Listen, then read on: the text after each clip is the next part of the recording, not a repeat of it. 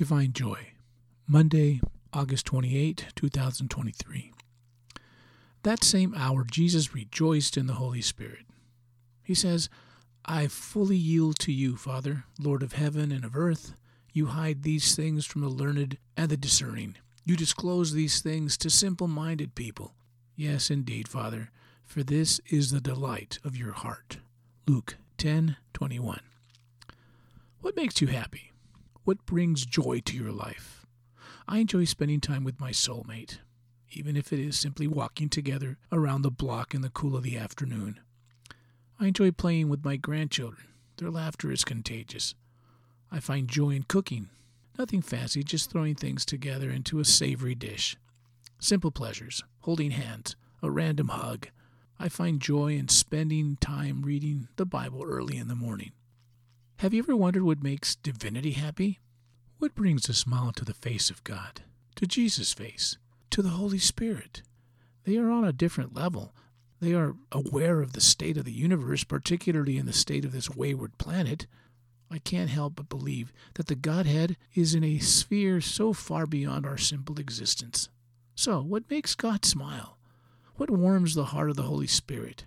How about Jesus? Well, I came across a verse that gave me an insight into what makes Jesus break into joyous praise. Interested? I am sure this is one of many things that brings joy to God's heart. But let's sound the verse for today. Luke 10:21. The first thing that pops up at me is the unity of the Godhead. Jesus breaks out in praise at the thought of the union between Father, Son, and Holy Spirit. This is a unity that cannot be fathomed or ever broken.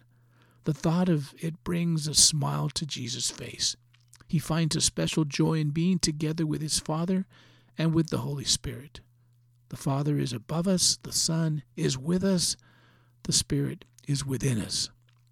Second, Jesus rejoices in the notion that God is not all about scholars and the studied. In fact, divinity goes out of its way to truncate and obscure the deep mysteries of the learned and the lettered of this world. You want to bring a smile to the Godhead? Well then, make the deep things of the gospel simple, so much so that a child can understand them. Keep it simple. And finally, at least in this specific text, Jesus was celebrating the fact that the Father finds joy in keeping it simple. The kingdom of God is not about the hoity-toity sequestering of the platform.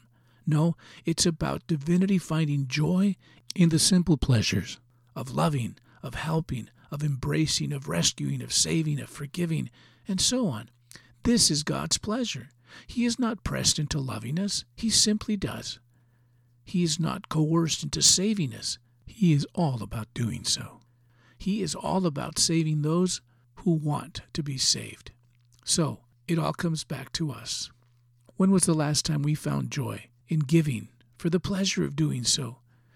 In the end, it is not about us doing virtuous acts of sacrifice and generosity. It's about experiencing pleasure and joy and being channels of God's joy from Him to our world.